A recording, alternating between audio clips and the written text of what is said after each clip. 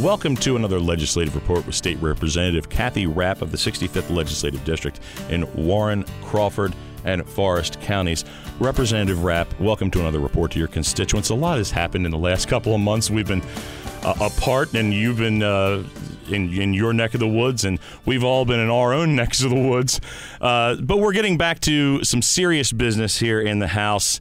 The last couple of weeks have seen some dramatic changes in how we do business and the operations of how we move forward with things like the budget. And let's begin with that.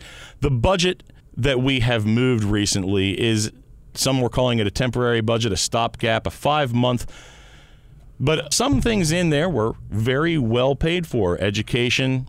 So tell me a little bit about what happened here. How did this temporary thing come about, and what needs to be tackled yet?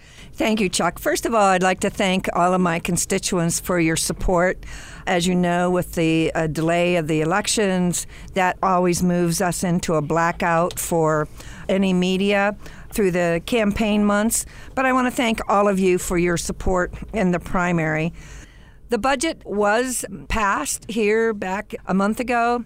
And because of the COVID-19, we looked at the lack of revenues because of businesses being closed. And we also looked at revenues. Obviously, our job is to estimate those future revenues.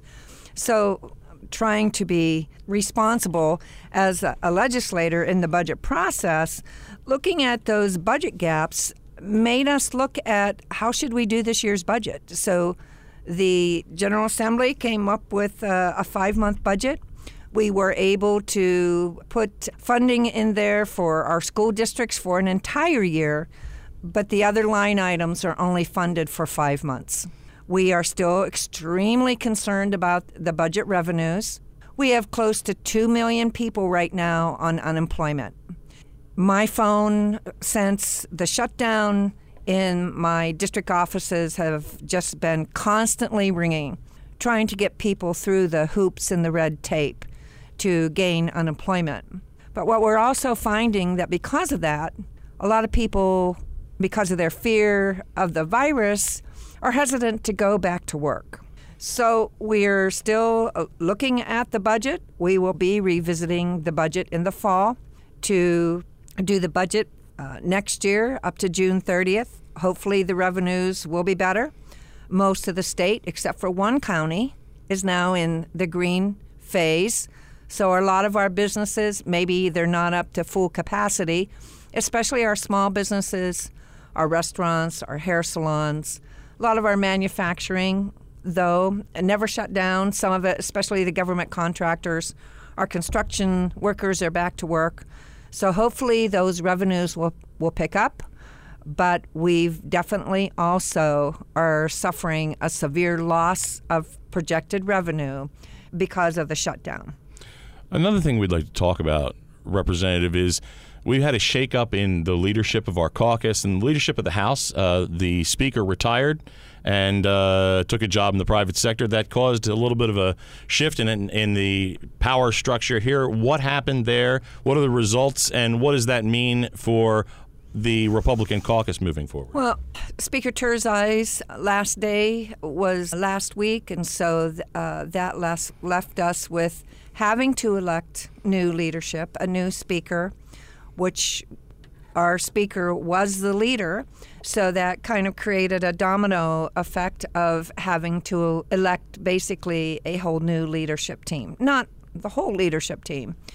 We elected Brian Cutler as our speaker, who I believe will be a very good speaker. He is definitely a man of integrity and good character.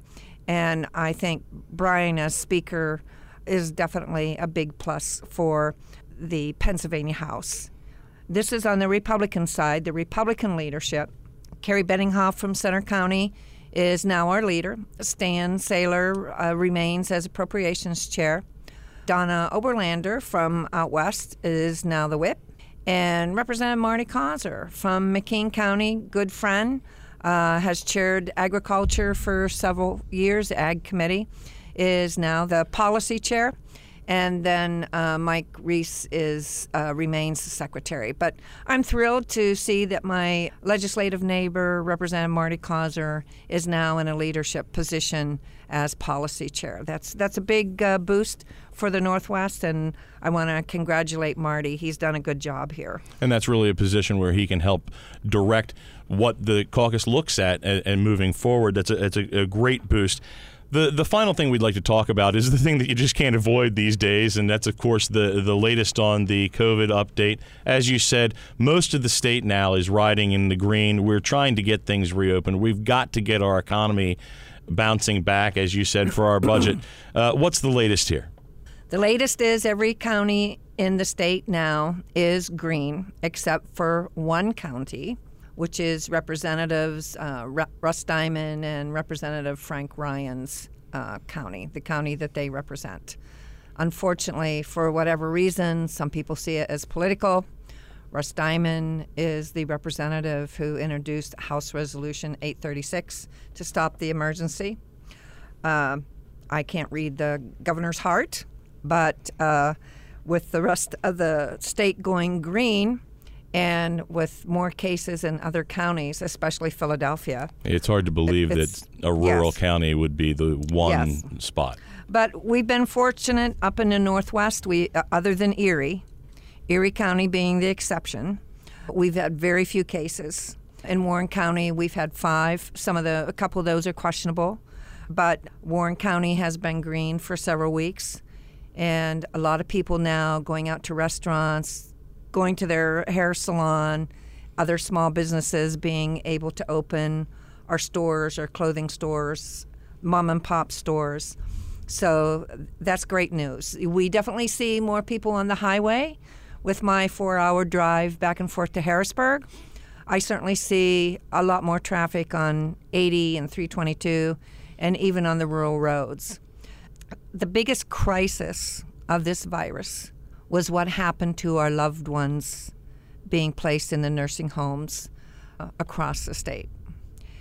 The tragedy is that many of our loved ones died in those nursing homes without any family members being present. They died alone. So as Health Committee Chair, I'm hoping that all of us working together have learned from this, that we can put steps in place that this won't happen again. We certainly have seen more of the personal protection for everyone in the state, from the mask to the gloves to sanitizer, for whatever. Our hospitals really never got overloaded with more patients than they could handle, but we're still suffering financially, and we still have businesses that would like to fully open. Now we're looking at summer camps, amusement parks like Hershey, Waldemere, up in Erie.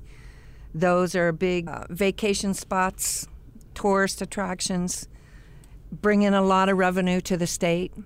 So it still has a big impact, but the biggest impact was definitely our loved ones in the nursing homes. We need to examine closely what happened and how we can prevent, if we have another virus like this again, another pandemic. We cannot let this tragedy repeat itself. Representative Rapp, thank you for this informative report to your constituents, and tune in for another legislative report with State Representative Kathy Rapp.